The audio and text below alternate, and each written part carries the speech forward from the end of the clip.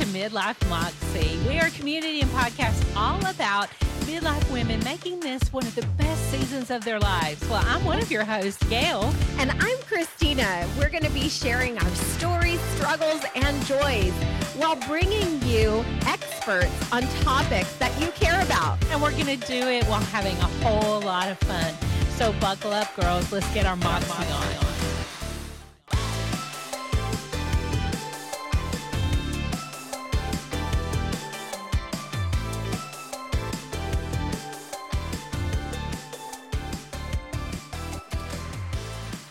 Welcome to another episode of Midlife Moxie. I'm your co-host, Gail.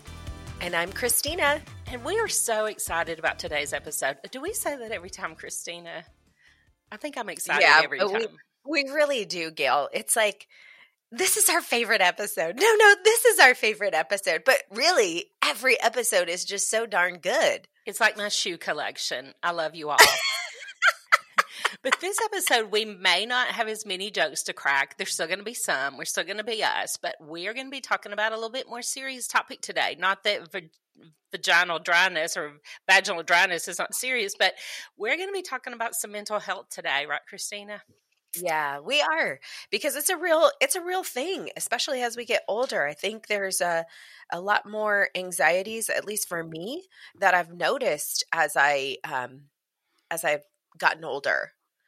Well, you snuck in and said the word. The word is anxiety. Mm-hmm. And I think this is an episode that every person needs to hear because I see people get slapped in the head by anxiety. They didn't know what it was and they didn't see it coming. And so I've become a big advocate of knowing about mental illness and treating mental health preemptively. And let's be healthy, not just get help when we're in the mental ICU or whatever you want to call it.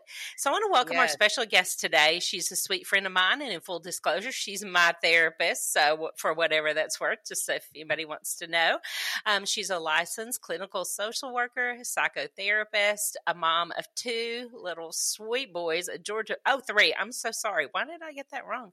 A Georgia Bulldog fan. Go Dogs.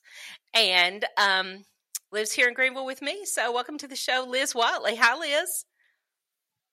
Hey, Gail. Thank you so much for having me. And Christine also. Thank you.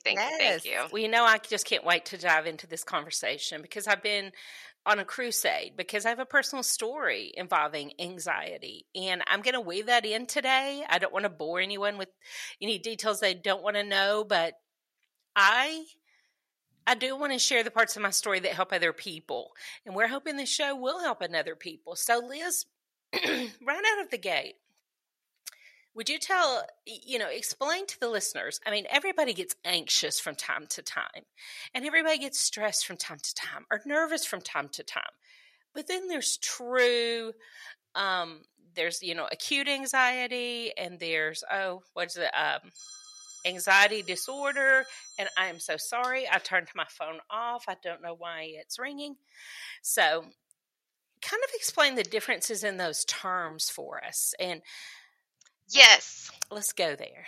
Thank you, Gail. It's an important distinction because one of the things that I've noticed is that our society, we use these clinical words like I feel anxious, or I have anxiety, or I'm a little OCD, or I'm just depressed today. These are clinical terms that we use in regular conversation. Yes. And I think that's part of where the confusion really gets in with people is because, like you said, everybody gets anxious. Everybody gets a little nervous. Everybody feels blue or sad. This is the ups and downs of being a human, right? And part of being a human and in this life that we're living is to experience the full rainbow of emotion. Nervousness, irritation, that's certainly an emotion.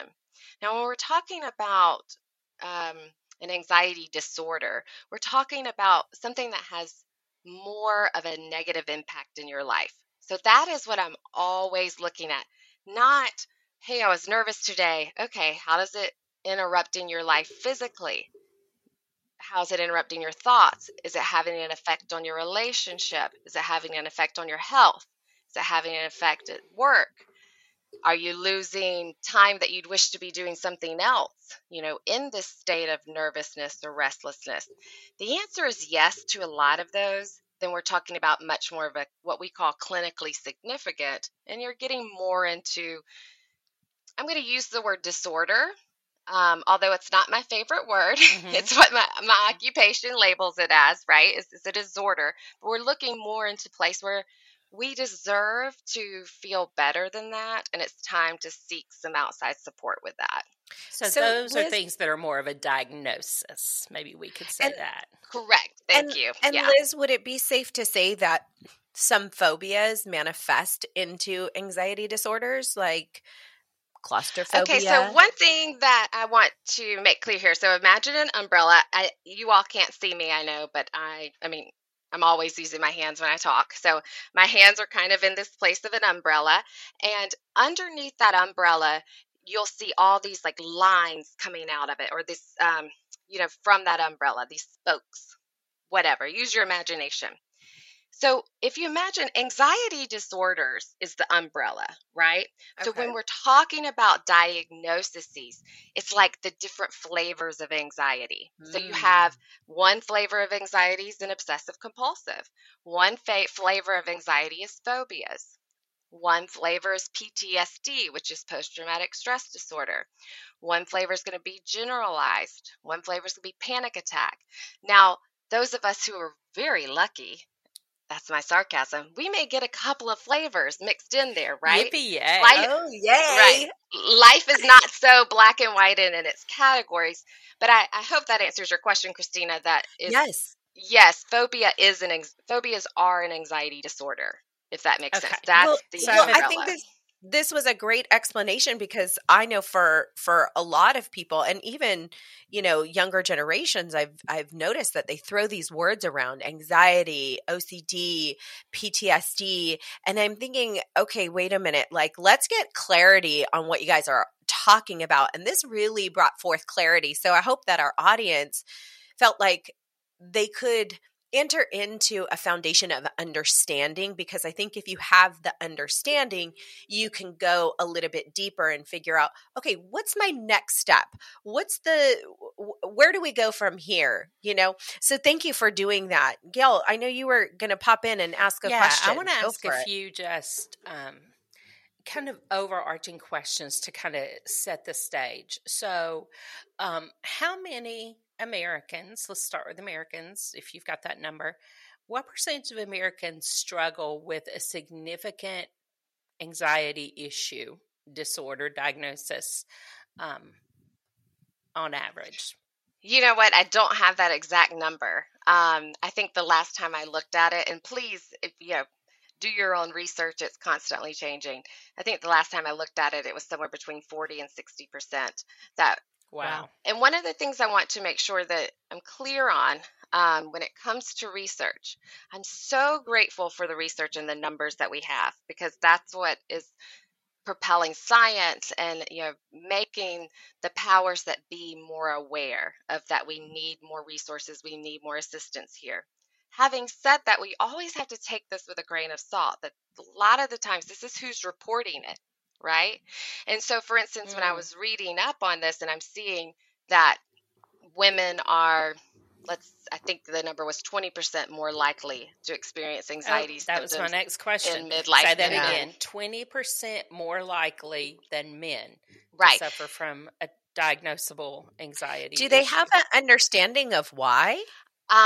First, let me rewind a little bit, if you don't mind, Christina, and say that I cannot help but to put an asterisk by that, though. When our highest number of people who unfortunately choose to take their life are men, and when statistics remain that way, when we have the highest level of aggression, physical acts of violence that come from men statistically, is it accurate, these reports, or because of this gender difference, are women more likely to express themselves, define themselves as anxious, whereas women are less likely to find themselves as angry?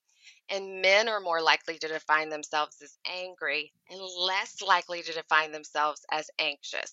So there's a big gender difference. I will speak to why that may be, as long as the audience is clear that there is nothing that is 100%, and there male, female, we are all one, and we all have different genetics, different stressors that lead to these types of emotions that can get dysregulated. Liz, I always and I think you're going to go here, but I always talk about, at least with our community, we're looking at a bell curve. Okay, so the majority of them are in this bell curve, but there are your anomalies that are outside of it. But the golden rule is like, let's just look at what's in the bell curve. I mean, the medical professionals do this all the time, even with like thyroid testing and things of that nature. So I love that you laid that out. So tell us a little bit more about that. Okay. Well, I will speak to, if you'd like for me to, about women in general in that. Yes. So there are unique circumstances to both genders. And that's what I think is, and I can be a real advocate for men and the stressors that they have as well. And what are those unique circumstances? I mean, I'm looking and hearing from the two of you, and I know our audience can list it off, right? These are the circumstances. And let's start with physical. And please know I'm not a medical doctor, so I'm not going to, have my specialty in biology. But if you've ever heard the terms perimenopausal, menopausal, it's a no-brainer. We're quite familiar here on the We're very aware of all that. Right, I hope so, right? It's one of the primary things of midlife women is that we experience this dramatic drop in estrogen, this dramatic drop in progesterone. Progesterone? Am I saying that correctly? Thank you. Progesterone, yeah. And our chemistry really responds to that. And we respond to that. Some of us respond, if we're not menopausal yet, we respond to that cyclically, right? So right before our cycle begins, the estrogen really drops. And a lot of the ways the brain interprets that is in a high level of anxiety that we feel in our body. Okay, so let's talk about that a little bit, because we know you're not a medical doctor, but what is that link between the hormones? Is it that the anxiety becomes more is it that we suddenly develop anxiety? The anxiety becomes more present. We become more aware of it. It becomes heightened. What actually is going on there in relation to midlife women? Beyond physical? Is that what you're asking me? Well, I mean, both. How does that physical, because like we learned recently that the reason we feel so warm with hot flashes is that those hormones actually cause the temperature regulation part of our brain to not work properly.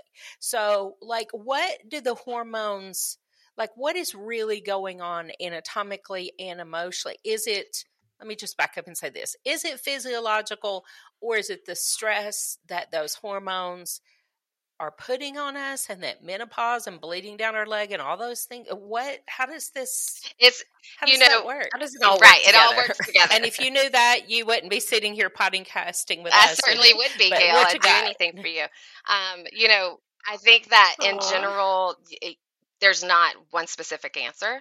And whenever we limit ourselves to one answer, then I think we are not serving ourselves or anyone else. But I don't know, to be honest. I don't know exactly what does this hormone do and how does it affect. I just know my own psychiatrist has said to me, Liz, when you get to this point in your cycle, your estrogen is completely depleted and your system may require more additional support to maintain this equilibrium, right?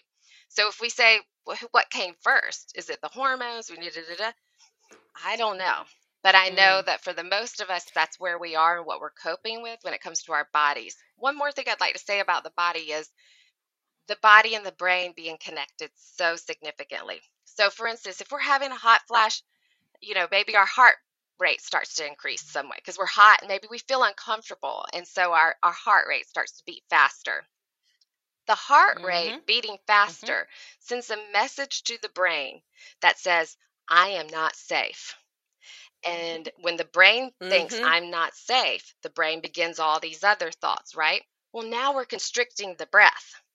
And now the body's not getting what it needs in terms of oxygen and blood flow, which is just reiterating to the brain, we're not safe. So see, what comes first? I certainly don't know. There may be people who know, but our reactions to those chemical imbalances, those hormonal imbalances, create physical sensations that then our body is trying to make sense of, and our brain and our thoughts jump in, and it can begin to explode from there. Oh gosh, that's so true. When I start to hot flash, I start to panic.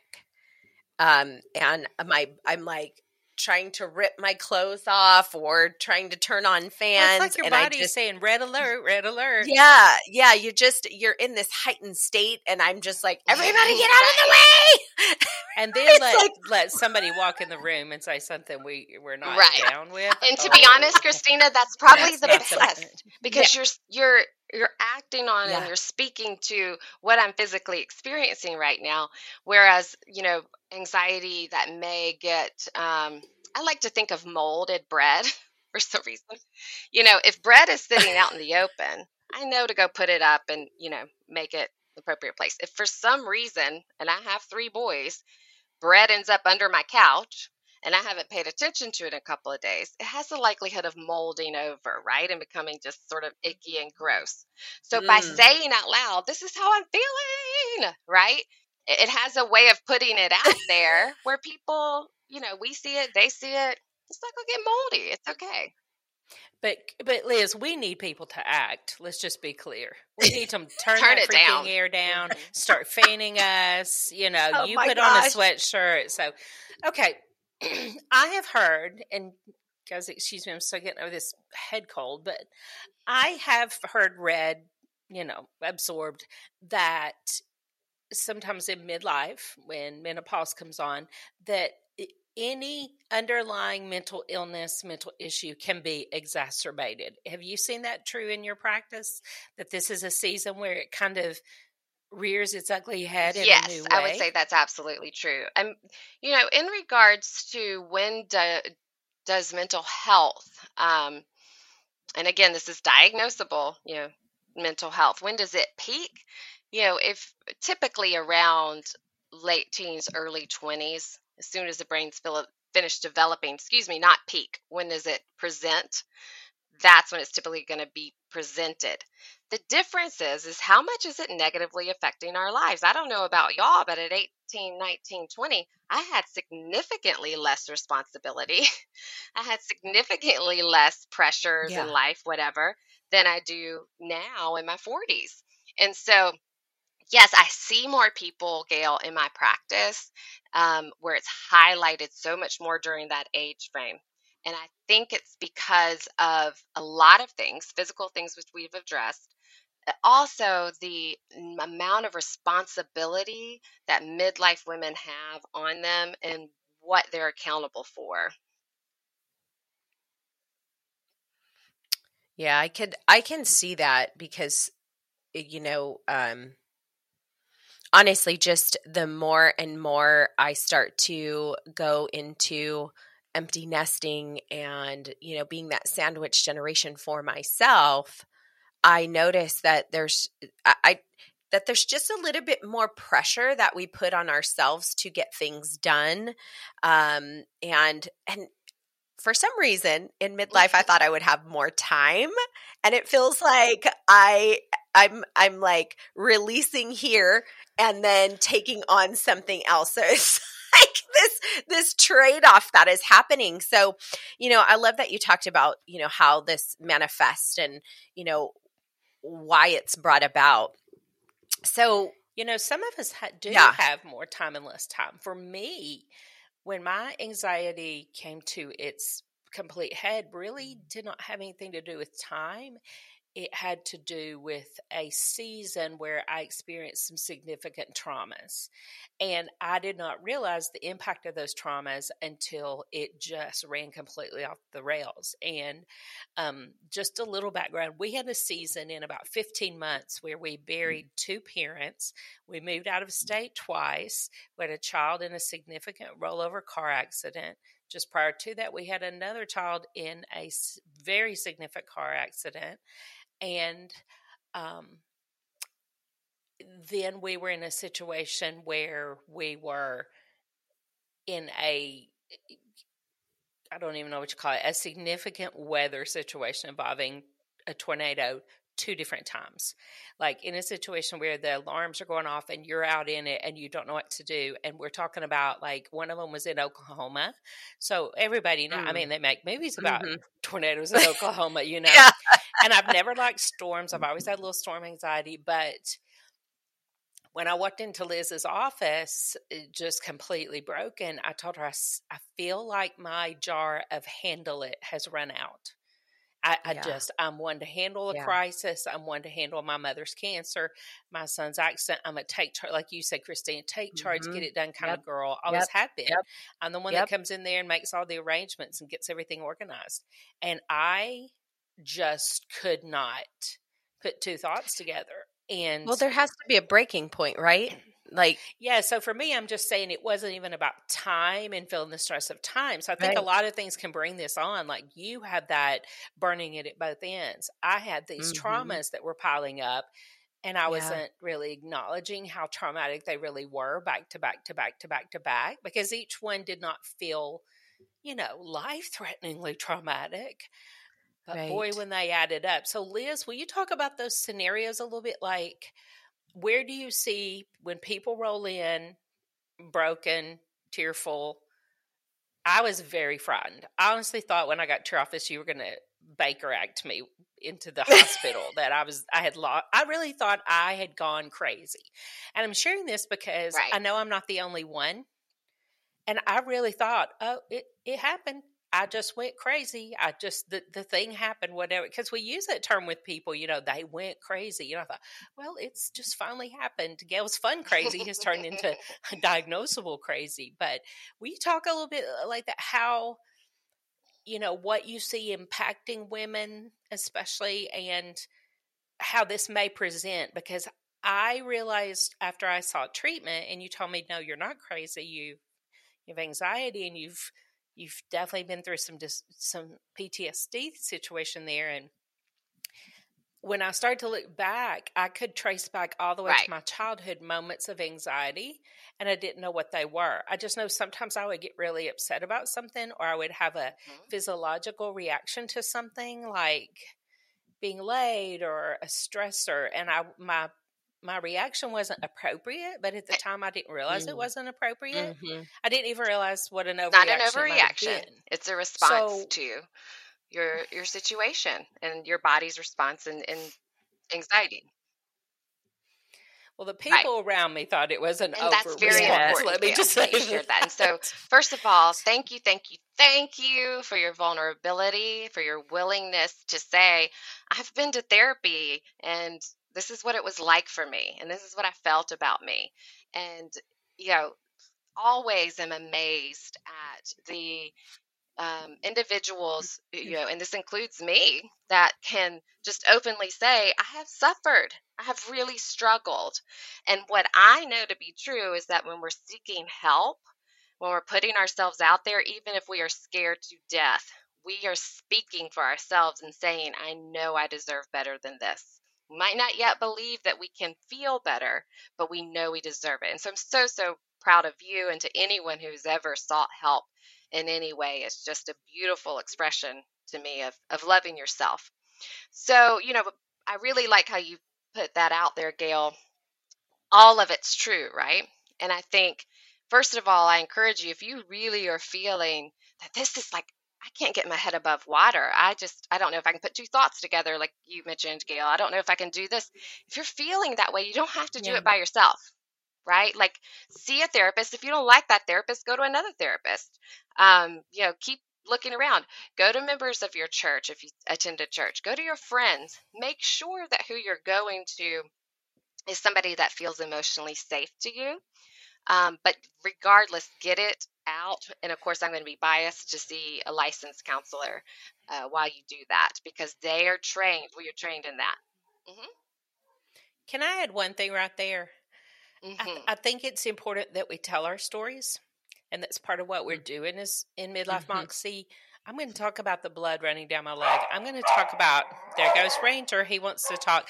I'm going to talk about the terrible clots and cramping. I'm going to talk about the anxiety disorder, because our goal here is that no other woman come into this season and think she's the only one. So that's right. If you're able to tell your story, women, I think it's important, especially with your close group of friends. And I'm going to mute out while Ranger finishes so beautiful, talk Gail. And you know, there are very little times that I've shared my story and not had someone going, oh, wow. And have something that resonates with them about that. And that's what we're here for, is to support one another. So yes, I think sometimes we can be so busy. We're busy, and that we lose ourselves, right? We're, like you mentioned, Christina, we're in that sandwich generation. We're taking care of parents. We're taking care of kids. We're taking care of pets. We're taking care of everybody. And we start to lose ourselves, and and I really love how Gail highlighted, you know, going back into childhood, there were these instances that she could remember in hindsight. The same is mostly true for anybody who has a diagnosis of anxiety, right? Short of having a one-time trauma that they're responding to. Most of us that have had a generalized anxiety or anything under that umbrella can go backwards. Even if it's hindsight, we can look at it and say, this was that response. Now, the way people responded to us, like Gail shared also, like that's an overreaction, or then we begin these layers of shame. I shouldn't feel this way. I'm weird. I'm odd. You know. Yes. Right. We're not Christian enough. I was not nice You're to not others. Woman enough. You're not something enough. Right. And no, you know, there's no ill will that I'm sending towards our parents or to any other figures that may have reiterated that message. You know, that they did the best they could also, but still the message is there. And being able to unwire all that shame of the messages we feel that we should be is step one, right? And being able to say, okay, this is where I am with that. Now, the other side of it. Right. We know, especially when you have somebody like me who has prided themselves on handling things and been the handler for your family, to now feel like Christina's just about to bust out laughing. She's like, because she knows me, to suddenly not be able to, or a fear that you're not going to be seen as that person. That is, you know, we don't want to admit that. We don't, to say the least, because a lot of people, I think, that come to a place of anxiety are those high achieving, 100% get it done. You know, absolutely, the people that it really matters, things really matter. That really just feeds that anxiety. But you're also putting that other label on yourself too, right? So you're putting on the label for yourself while other people are putting on this other label on you. So you have these things coming at you, and so you're feeling it from both ends. Well, if I can no longer do what I've done, if I can no longer be the handle it person in my family, my job, my friends, if I who am I now? Am I the same person? Exactly. It's exactly it. So there's probably, I mean, I would venture to say, at least in my experience, that feels a little uncomfortable. That feels a little anxious. That feels a little like on unsteady ground, because for so long you operated in this fashion, and now you have to go, okay, wait a minute. For me, a lot of it was not knowing what to do, because I'm an action taker, and I look up and figure out what needs to happen, and then you just do that and take care of it. And when my anxiety overtook me, I didn't know what to do. I honestly did not know what to do, and I couldn't just get out a to-do list and fix it. So Liz, tell us, you know, because that was one of my questions. Tell us, what can someone do when they're faced with this? You know, I know we talked about therapy, but like in the moment when you are feeling at least for me, this is me feeling at my lowest and knowing like, okay, how do I move myself out of this so I can get on the phone with my therapist, you know, because sometimes that's hard, right? Well, before we do that, can we back up to what the signs might look like? What? Yeah, let's go there, and then let's talk about like a lot of people don't know what anxiety is. They don't know what they're feeling, or they just know something feels different, or I feel a little weird, but they can't. So what right. So I think in general, people think of anxiety as nervousness, right? And that's I'm going to use the word easiest. That's the easiest for us to label for ourselves. Like, okay, I'm just worried about things all the time. I'm worried about this. I'm worried about that. We're pretty clear what that means. And now that doesn't mean that it's easy to feel that. There are times when we're worrying and it's like, I cannot turn it off, right? But then there are other parts of anxiety that we're not as familiar with as being anxiety. And that's feeling irritable, being very, very irritable, very snappy. A lot of times anxiety disorders, having that irritability is part of it. In fact, it's one of the diagnosable things that go with it. Muscle tension, physical symptoms, which again, I think one of the ones that we're most familiar with, or those that we are racing heart. Some that we're not as familiar with are sweaty palms, nausea. Sometimes you'll see people's vision, or you'll hear about people's vision. So I worked with someone who they felt the aisles, the side walking in the store, they felt like the aisles were coming in closer and closer to them. It was like a visual thing that happened with them.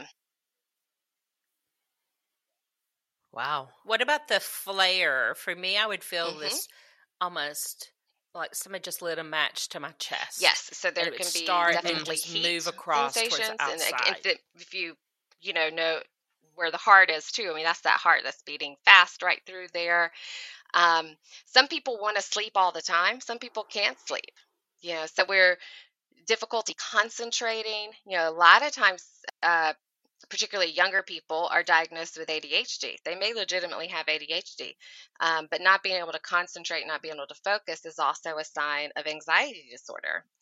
And so not being able to make a decisions that you feel like, and I'm going to use this in air quotes, should know to make, like what brand peanut butter do I want to buy right now? I mean, it's the kind of decisions that you didn't take too long on in the past. So you're looking at right. Small decisions become big decisions. Oh my One gosh. that you didn't mention. I'm feeling that right now, you guys. I went to the store yesterday, Home Depot, trying to make a decision on a rack. Yeah. And so the brain is flooded. The brain is absolutely flooded with cortisol, with all the things. And our frontal lobe is the part that makes these decisions, that prioritizes our time, that says, this is what I need to do here, turn right here, turn left. And when all of that gets flooded with stress hormones and with, sometimes we call it going limbic. Limbic is the part of the brain that was the lizard brain, where you're just in survival, right? Just going limbic, I'm in survival. I don't give a damn about the rack. So I can't decide. Well, because I'm surviving right now. Yeah, I'm just trying to brush my teeth. Now, Liz, there was one you didn't mention that I've noticed is significant for me, and I've noticed it in some of my friends, and it's what I call, and I know this is not the doctor term, but runaway thoughts. And by that, I mean, a thought What are you talking about, Gail? Yeah, Christina. No, I'm just kidding. Christina and I diagnose each other daily. I know that's not allowed and not legal, but like, for instance, here's a scenario that would happen for me. We would be packing for vacation and packing the car, and we would be late leaving. And because we were late leaving, we were going to be late getting to the destination. If we were late getting to the destination, we were going to miss something. And if we missed something, that was going to ruin the entire vacation because I had planned the perfect vacation. So that 10, 20, 30 minutes late leaving now has become the entire vacation's ruin, even though it's 7 days at Disney World. I mean, and I have another friend, and I use the language with her. Okay, the train needs to return to the station. You've run it all the way down the rails, and that was inappropriate. So bring it back to the station, because she does this and then this. And no, it's a very natural part. In fact, anxiety, or have I just made that one up? Now, so we're going to stick with runaway thoughts. You're going to start telling your patients. Gail, you know me well enough. I make up my words. I make up a lot of sayings sometimes. What was that little wooden train kids had? What was that? Thomas the Train? Thomas. I imagine you, Thomas, if you were really a big Thomas aficionado, you had the little changing station where the trains backed in and rotated. And that's what I imagine. It's a beautiful metaphor. The trains are It's actually very, very perfect. Because, yes, I would 100% say that is aligned with, again, it's about what's the flavor of this anxiety, right? And so one person's flavor is that their brains leave the station and they have now gone 15,000 steps, or stops away, and it's all gloom and doom because of this one. Which I know it was tied into my perfectionism and my desire that this has to be, and if this is perfect, so then I'm call good. That type. I'm enough. Right. I play in the perfect some of that's vacation. what I call tight rope thinking. And I read this in a book somewhere too. It's so if you imagine walking on a tightrope, right? You're having to be very balanced. Every single bit has to be perfect on that, or you're going to fall off into the abyss. Anxiety thinking is tightrope thinking like that, because like Gail said, one mistake, we're 10 minutes late, the 7-day vacation to Disney World is now ruined. That's tightrope thinking, right? Like I'm not allowed to make any mistake here or the whole thing's gone. And in reality, we have like a whole road or trail to walk on, right? Like we can walk back and forth and zigzag and not fall into the abyss that our brain thinks that we're going to fall into. Some of this goes back to, being chased by tigers, right? Like it's evolutionary, right? That people, if they heard a roar, I might actually die because there's a tiger chasing me. That is not my reality. I don't think it's y'all's reality. I don't think it's our listeners' reality either. But in our genetic makeup, there's that history of that. And everything is treated like our survival depends on it. So somewhere in our subconscious, being late to leaving, Disney World trip, not going the way I want it to go, I'm not good enough, my survival's threatened. Even if we aren't consciously thinking those thoughts, it's what our subconscious begins to feel is true. Also, what do we identify with? As Gail shared, there was this identity there, perhaps, in perfectionism or good enough or and isn't that common for us women? We think we have to produce a perfect vacation for the family, and I will be good enough, and I will be a good mom, and the children will love me more. I can tell you I produced the perfect Disney vacation, and it did not evoke that result, just in case you're wondering. So just go ahead and don't go there. But okay, so we've identified midlife women are at risk here for this kind of overtaking them. So let's talk about the tips. Like what let's talk about when does it become a problem? Like what is, we all get nervous about things. We all feel stressed. We all go through seasons. I'm for everybody having a therapist. I think you should have a dentist. You should have a medical doctor. Absolutely. You should have a therapist. Absolutely. Insurance should cover it. Yes. The deductible should not be freaking different. And, I think it should just be something we do before we let me ask you a question, Gail. If you could have done it different, and you shared so openly here, would you have gone into counseling any sooner? Knowing what I know now, absolutely. And had that have been easier, let's just be clear. I knew you, and that made it easier. I knew you personally, just in being transparent here. That made it an easier step because there was already trust there, and I knew you liked you, and you weren't going to do anything bad to me.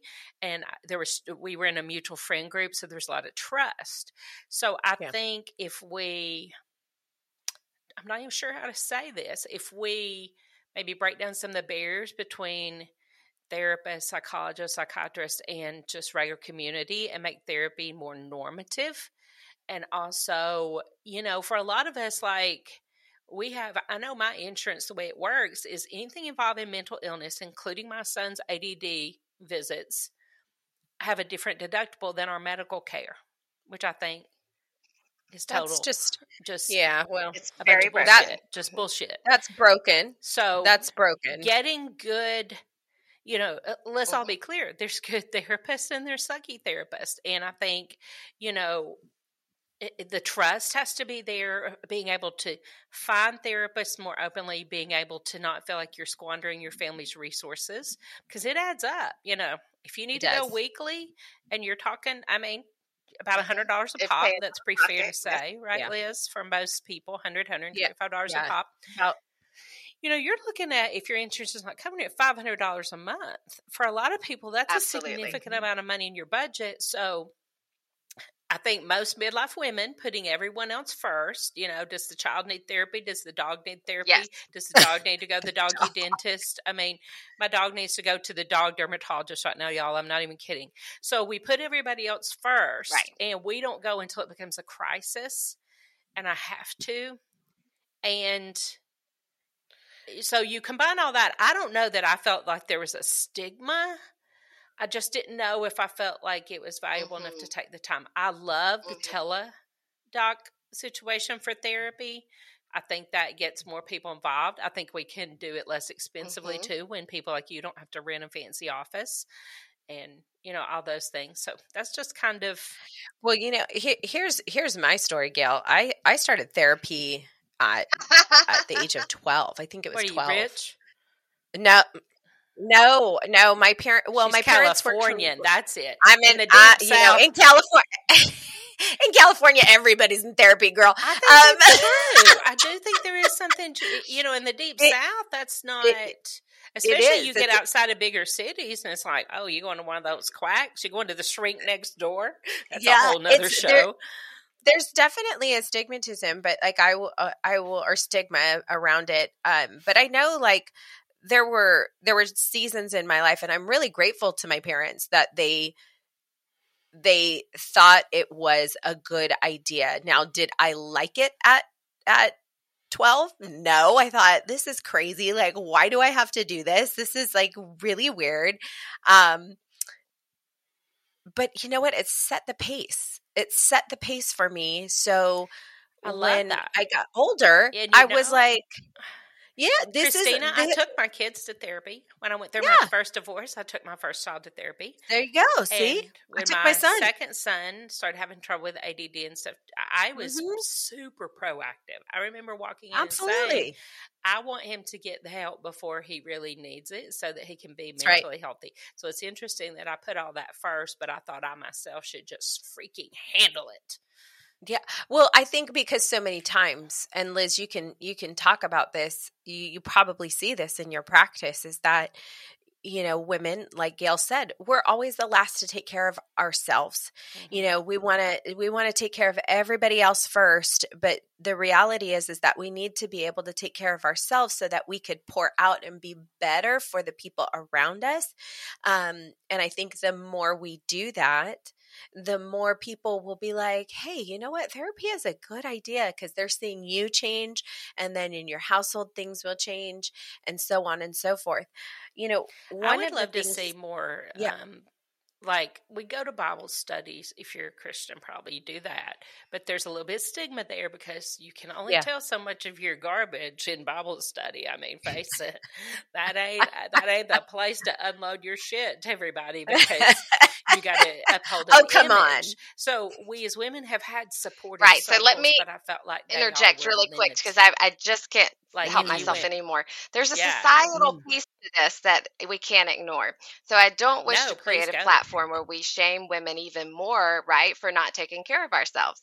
That is certainly something that we have to own. We're not victims. We are empowered. Right. We can be empowered by getting our own physical, mental, spiritual help in whatever way, shape that looks like. And society is also kind of by its nature fueling this train, to use Gail's metaphor, right? Like their society, I mean, they're expecting everything from us too. So we have to take ownership that we must get the support that we need, and we must begin normalizing that so society can begin to pick up on that also, that women are fundamental. Absolutely. Talking about groups, Liz, I would like to normalize it because I think we've talked about this a lot about women being pitted against each other and that competitiveness that has been used by other segments of society to keep women in lesser places and keep them weaker. I think we've seen that in mental health too. And that's why we don't go to Bible study and air our crap. We're even sitting in Bible study, we've got that competitive protection. She's not safe because she's the competition mindset deep inside of us that doesn't allow us. And I would love, like you said, what I would do differently. I would love if we, and really our families and friend groups should be some of this, but we're not able to talk more transparently and be open about our struggles without being the crazy person in the room. Because you know what happens? People either hold it all in, or you've got the one person that tells way too much. And everybody's like, I totally agree, Gail. And knowing that there are some, I mean, I can think of some friendships and some people professionally also that, it's their story too, right? They weren't ready yet to share with friends. They weren't ready yet to share in that intimate place. And so it's all okay, right? Like whatever. Yeah, I think you're extroverted, Gail. I'm very extroverted. I'm going to assume Christina is, just talking to her for a little bit, right? And so we're extroverted people, which means that we're going to receive energy. We're going to feel fulfilled by sharing and externalizing and having that come back to us. 100% agree that telling our story, communicating it, getting it out of our brain, pulling it out and putting it somewhere serves, introvert or extrovert. But if you're an introvert and you're going, it's not because I think people will judge me, it's just that I'm not ready yet, that's okay too. Go talk to a counselor where you have legal, you are protected by the law. You can, there are things that people, when I say threaten their survival, right? I mean, we're talking about significant things that they are so afraid to share. They're so afraid to say these things out loud because they think their whole world will come crumble. I don't want time to run out without addressing what we can do in the now when we're anxious. So make sure we circle back to that, Christina, because I know you said that earlier. Yes, I think it's really important for people to know, because like Gail said, it is expensive. I'm not going to sit here and say it's not expensive. My husband and I, we both do therapy to this day. We started couples therapy before we went into our marriage, and we have continued. And my husband does. I know. I'm always asking my husband on things, right? Like airing my husband's laundry here. Kev over there. No, my husband has been to therapy too. My husband had a near-death experience where he actually stopped breathing on a long run. And my husband is not a nervous, anxious person.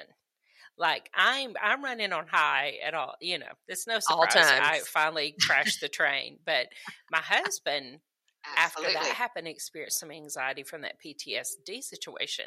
So I think for some of us it brews, and some of us is caught on. Okay, just one more question before you tell us what we can do, what to look out for when we really need to seek help, what to do. But I just want you to mention, because I think we would be remiss if we overlooked. Absolutely. There's a genetic component to this. It's if you have a family history of breast cancer, right? If your aunt has it, your grandmother, you have a higher likelihood of having breast cancer. If if everybody in your family has brown hair, you have a higher likelihood of having brown hair. I mean, the genetics absolutely play a role. And the tricky part is did our ancestors know about it? Right. And so sometimes even in therapy, when I'm exploring and going through the genetics, it's like, well, Aunt so-and-so was always a little off, or, some this or that, but they may not have had the diagnoses, and that's okay. But if you can look through your family and you think, yeah, there are these traits there. Yeah. And even if what you're experiencing isn't just like that, but you have a higher likelihood of experiencing mental health issues than somebody who doesn't have that in their family. And for me, it was like looking back and seeing how people mishandled emotion. Yep. Mishandled anger, mishandled disappointment or stress. It didn't have a label. It didn't have a name. Those people that lived through depression weren't going to therapy, but seeing how they handled those things that you knew. Well, actually, you didn't know it was inappropriate till you were grown and got around some other people. You just thought it was normative.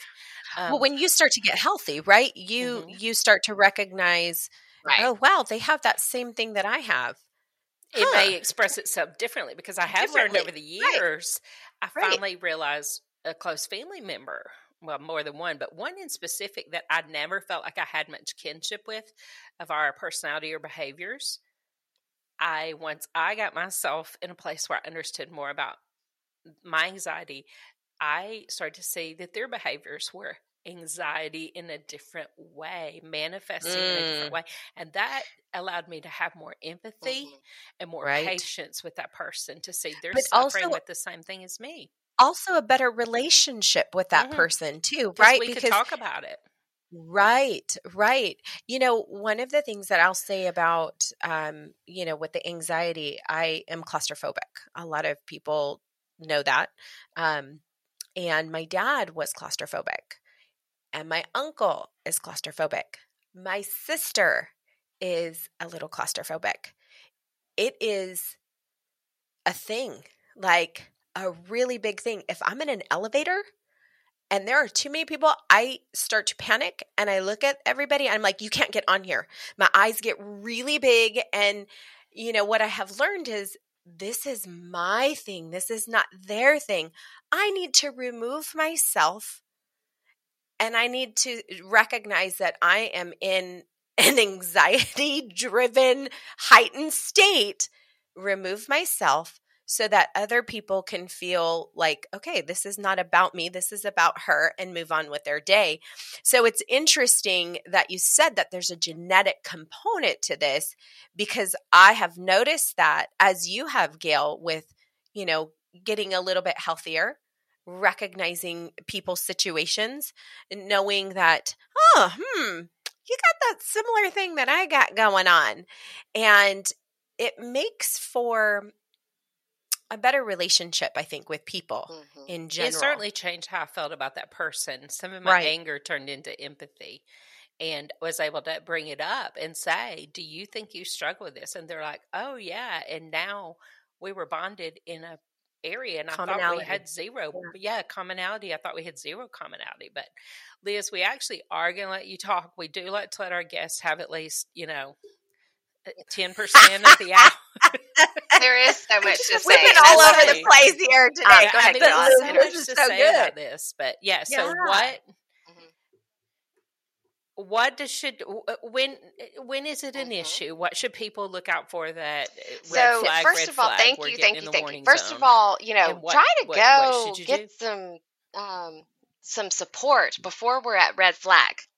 That's right. Like, so if you can. If you can't, and it hasn't registered, which for me, Gail, was the same thing. I mean, I was also in counseling younger as a child. That was because I was told to go, as equally as weird. Kids to get counseling. I know, right?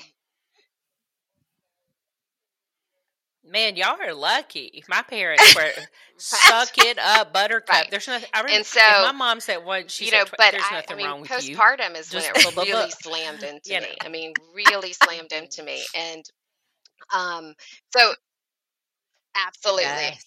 Right. Which is, Right. again, And sleep hormonal deprivation, which, and there's a reason why they use that We with got two women things, before. hormones and situation. So it's okay, in other words. I mean, the number one thing, if you take anything away, is that, let's release shame. Let's release judgment on ourselves and just, get support.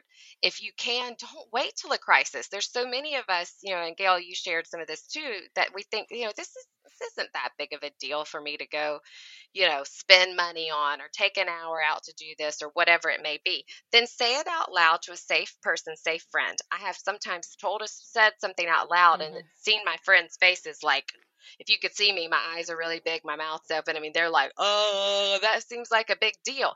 Sometimes it can be really validating, if your personality type's like mine and tend to minimize what I'm experiencing, to have a safe person say, that's a lot, Liz. That's a lot. And like, oh, yes, it is a lot, because I haven't let that register yet.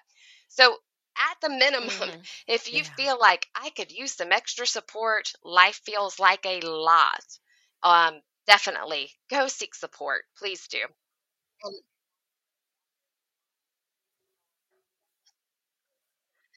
What kind of things do we hear you mean as a say friend supporting that another person? might be indicators, like, yeah, I can't handle this. Yeah, like, what might you hear Of a woman course say? not true. I'm the most likable person that is, right? Would that Or be? I'm fine. Everything is fine. But fine, right? We have a saying for what fine means. It's effed up, insecure, neurotic, and exhausted. Right? So, well, that's my mother all the time. I'm fine. Well, I mean, I just think there's some signs, some things we're saying. Like, if you're hearing yourself say, I just can't handle this anymore, or, I just really don't know what to do anymore. I just can't take anything else. If you're increasing your alcohol consumption, if you're withdrawing from activities you normally love, because we do know there's a deep relationship between anxiety and its sister, depression. Right. And one of those relationships is that sometimes we have coped with anxiety for so long it begins to manifest into depression. So one of the things I will sometimes draw this out for clients, sometimes we have two trees, right? So we have the tree of anxiety and we have the tree of depression. And they're both what we call comorbidity. They're both very much genetically there.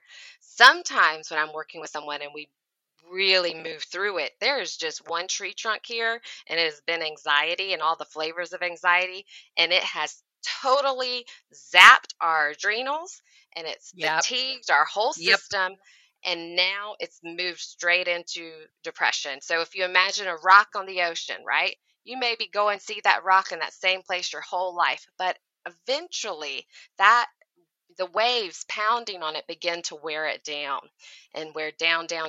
So, when you get into that helplessness, you get into that feeling of helplessness. If you feel helpless, if you feel hopeless, if you feel like you're having thoughts, a lot of us have thoughts that we would never say out loud to someone else, and that we would never act on, or we don't even really believe is true. So I may have a thought. I've had thoughts before that say, nobody likes me. That's where I'm joking and some of that. But I have this thought. Because you're awesome. That's so beautiful. But sometimes for me, it's like, I just want to run away. Oh, mine is like, I want to drive off of the bridge right there. I'll just drive off and it'll be fine. Like, and I Gail is like, oh my gosh. No, I know what you mean. I know what you mean. You don't mean that you want to die. What you mean is you want the current situation to stop. Yes, and just you have a drive therapist off the bridge. But yes, but I'm so glad you said that out loud, because there's so much fear that we have, right?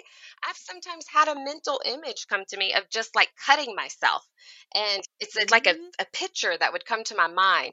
The more you learn about yourself, absolutely, the more so now, if I were to have that image come to my mind now, it's the same as if I have a sniffle or a little bit of drainage. I know I might have a cold coming on, or is this allergies?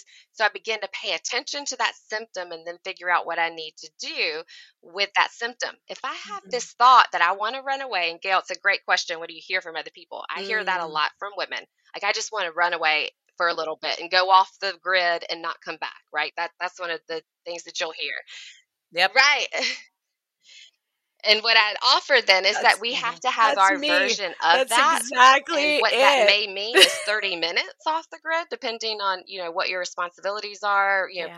People with young kids cannot even take 30 minutes, right? But how can I do what I really am craving doing right now without, really going far, far away? But that's one thing you'll hear. You'll also see other things, somebody who may be chronically late, which, I also have ADHD too, so there may be that piece of it. But if they're doing a lot of that negative self-talk, if you're talking to your friends that you know really well and they're just like, God, I'm so stupid, or and it's a shift that you haven't noticed as much for them, then yes, there's reason to dive into that. But absolutely, if you are having thoughts that even resemble something like I want my life to end, or I don't want it to be this way, even if you can say, Liz, I would never ever act on that, I believe you, and it's still symptom enough to let's go see what we can do about it. It's still indicative of how you're feeling and how serious and how significant the feelings are. I think also seeing our friends who may be dependent on alcohol. They're going home every day and drinking 2 glasses.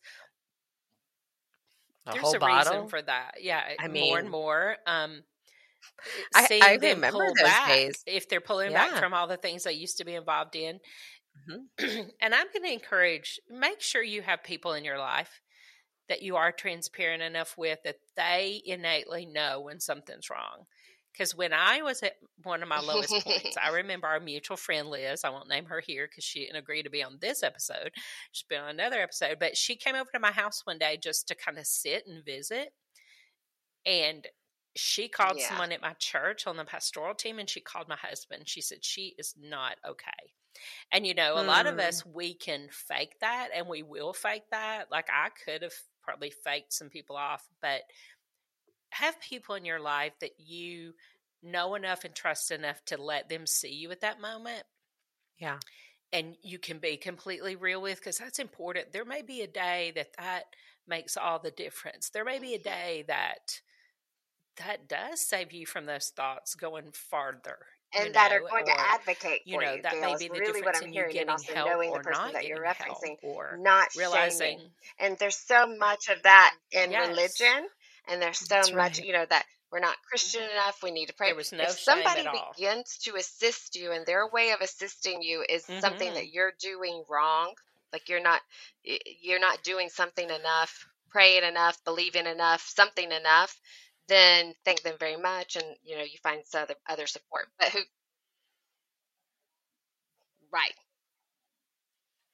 this person did not tell me to do anything.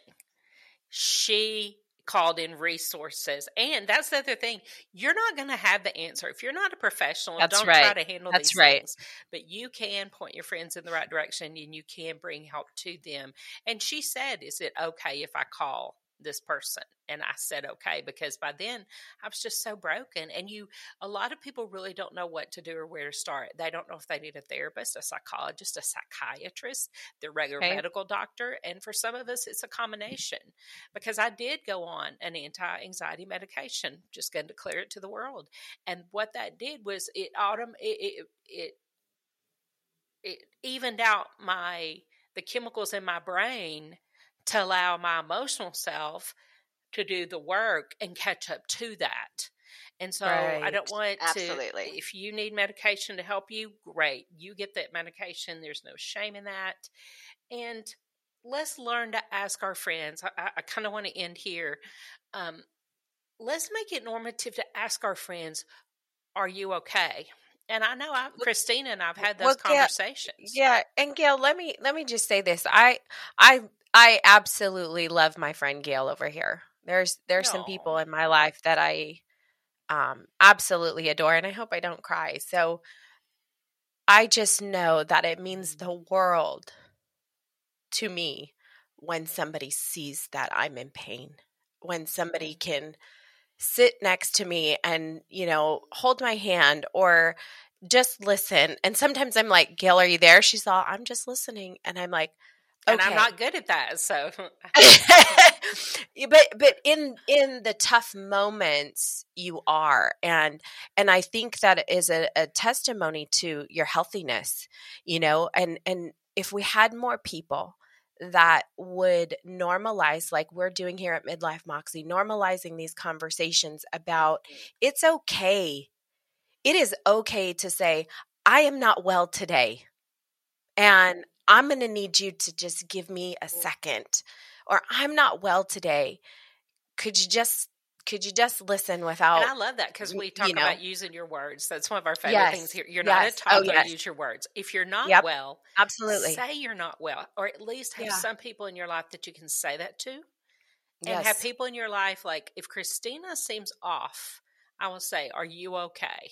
And because I know she's been handling a lot lately, we need those kind of people to notice when we're off and ask the question in a non-threatening, like you said, Liz, non-accusatory, non-shaming kind of way. And I'm thankful because I think you would ask me, Liz, I mean, professionally or just if we were kicking it at lunch. And I know Liz is so like, she doesn't know what to do with me. I think I'm one of the few people that's like, no, I want you to be my therapist and my friend. We're going to do both the things. And she's like, well, I'm like, no, we're being friends, like it or not. It's not the shrink next door. It's going to be better. But, we have a mutual friend, and also listen to those people in our lives. You're not okay. So the other part of that too, another sign is if you are having people that you love and trust come to you and say, you haven't been acting yourself. And I can say, again, postpartum, my mom was severely depressed postpartum, suicidal postpartum. So we were already on alert, this is genetics. Let's pay attention to this. And while I knew I was crying and a lot, and I knew I was having weird thoughts like snakes coming out the window to get my baby, and that maybe those weren't normal thoughts, right? It was still difficult to hear, from my husband. I think now's the time for us to look into some extra help. And so I just want to applaud both your friend, Gail, that is so loving and supportive of you without judgment and without telling you what you need to be doing, but also applaud you because receiving that can be very difficult for our egos, and just say, it's okay. Absolutely. Right. Especially as high achievers who seem to be the most afflicted. Right. I haven't been if you don't give a shit, that then again, apathy can't. That's a part of depression. If you get to the point where you can probably handle your anxiety, you usually give a shit. It's probably time to start talking to someone. So bottom line, what we're looking for is if you aren't yourself. If you are not yourself, and you know that there's a different version of you in there, a version that was happier and freer, it's time to seek support. And if that can be in friendship.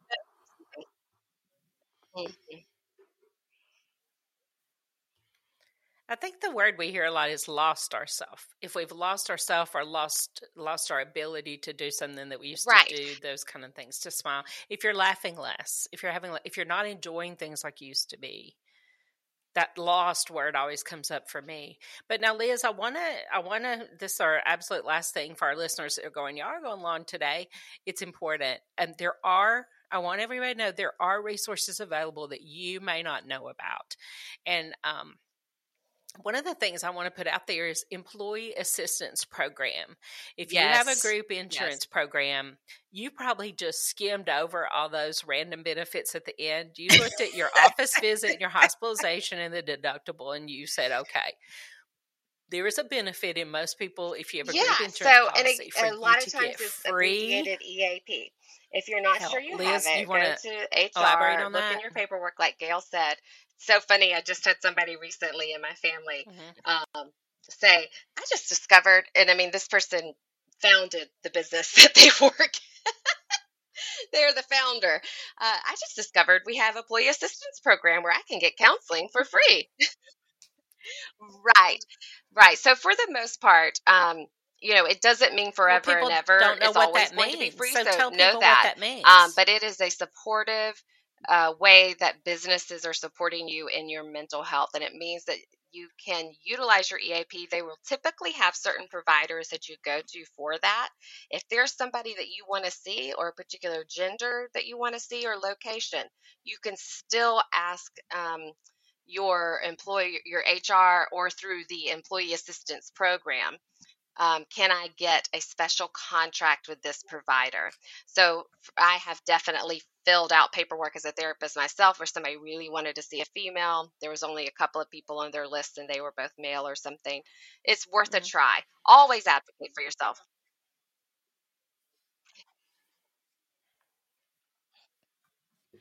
What I didn't understand, it was for Absolutely. any Thank you, Gail. It's Yes, for see, I even forget that family they're dynamics. It's not related Yes. to the employment. right. It's not. And thank you. Because I used to think forget it was that. work related Yeah, I stress. forget that, this that's is not my no. line of work and it's my jargon. No, So I it can be forget for the family that there are members people too, who because that's don't what I always use. understand that. Absolutely.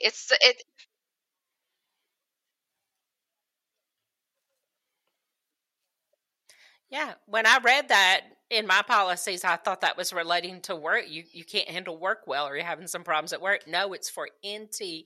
I was going to You can ask go you for what family I therapy. You normally can go have for seen anything. a And 3 Liz, I'm is where seeing I've a lot seen of it times it's before, 3 about to 5 6. visits. Now, a Maybe lot of is times that what happens is normative? then they will ask for another. Sometimes you can ask for another Oh, piece of that.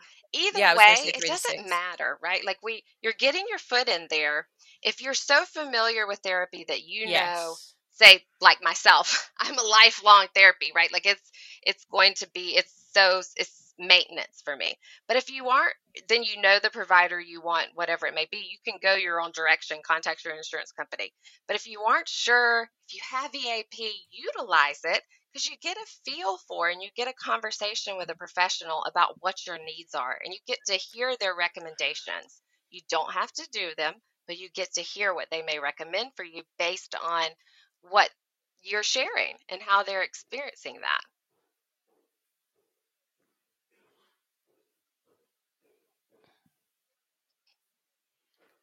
And they can show you to other resources if money's an issue. They're going to know the resources in your town where you can get free assistance, where you could get group support or whatever you need. But it's going to let you know, first of all, like for me, walking into Liz's office and her telling me that I'm not crazy. Right. This is a diagnosis. This is common. And this was the magic word. You will be better. Because at that moment, I'm like, I'm never going to be better. I'm damaged. I'm broken. I'm off the deep end. That you will be better. When a therapist tells you you have something that's fixable, that is so encouraging when you're in that really down place. So, gosh, we've spent so much time. I could just keep talking, but we have to wrap it up. Liz, thank you so much for your time. It's incredibly valuable. Believe me, I know. Her time is super valuable because she's super busy and has those 3 sweet babies. And Liz, kudos to you for being that working mom who puts your babies first, but still has that career. And we love that over here at Midlife Moxie. You definitely have your Moxie going on, and we'd love to have you back again. Maybe talk about depression next time. You willing to come back? Love it. Any subject we all can talk about, I'd love it. I think you both are great. Thank you for how you're serving everyone by being yourselves, being authentic. I really am grateful for the work that you all are doing. Finally, also breathe. Always breathe. If you're so anxious you can't call your therapist, breathe. It'll regulate your heart rate. Thank you, ladies, so much. I'm so grateful. Thank you so much. So, Christina, we have some people who help support our program. Who you got today? We do. We have Boobalicious products, you know, that yucky boob sweat and the downstairs below sweat that happens. Well, we have an amazing affiliate, and it is Luv, Luv, boobaliciouspoducts.com is where you'll go and find them. And when you type in the word Moxie, Moxie, you're going to get a little bit of savings. So don't miss out on these fresh and so clean Boobalicious products. I'm just for say, you and the girls are luscious lemons today. I put it on this morning, and I'm all fresh. Well, we have another offer for you from the great friends over at Walking Cradles. If you're looking for cute yet comfortable shoes that are sized appropriately for real women, and by that we mean 4 to 13 and all widths, so that you can get the size that actually fits, then you have got to go to www.walkingcradles.com/Moxie and check out their selection. They are designed by a woman, and they have little pillows of comfort. I just received my first pair, and oh my gosh, I'm obsessed. I love these shoes. And so they have generously offered our listeners a 20% discount when you use that link, www.walkingcradles.com/Moxie, and then you put in the code word Moxie20 at checkout. So make sure to go get you some cute and comfy shoes going into the holidays. Well, thanks again to our special guest, Liz Whatley. And until next time, what do we say, Christina? Go and get your Moxie on. Bye-bye. Bye.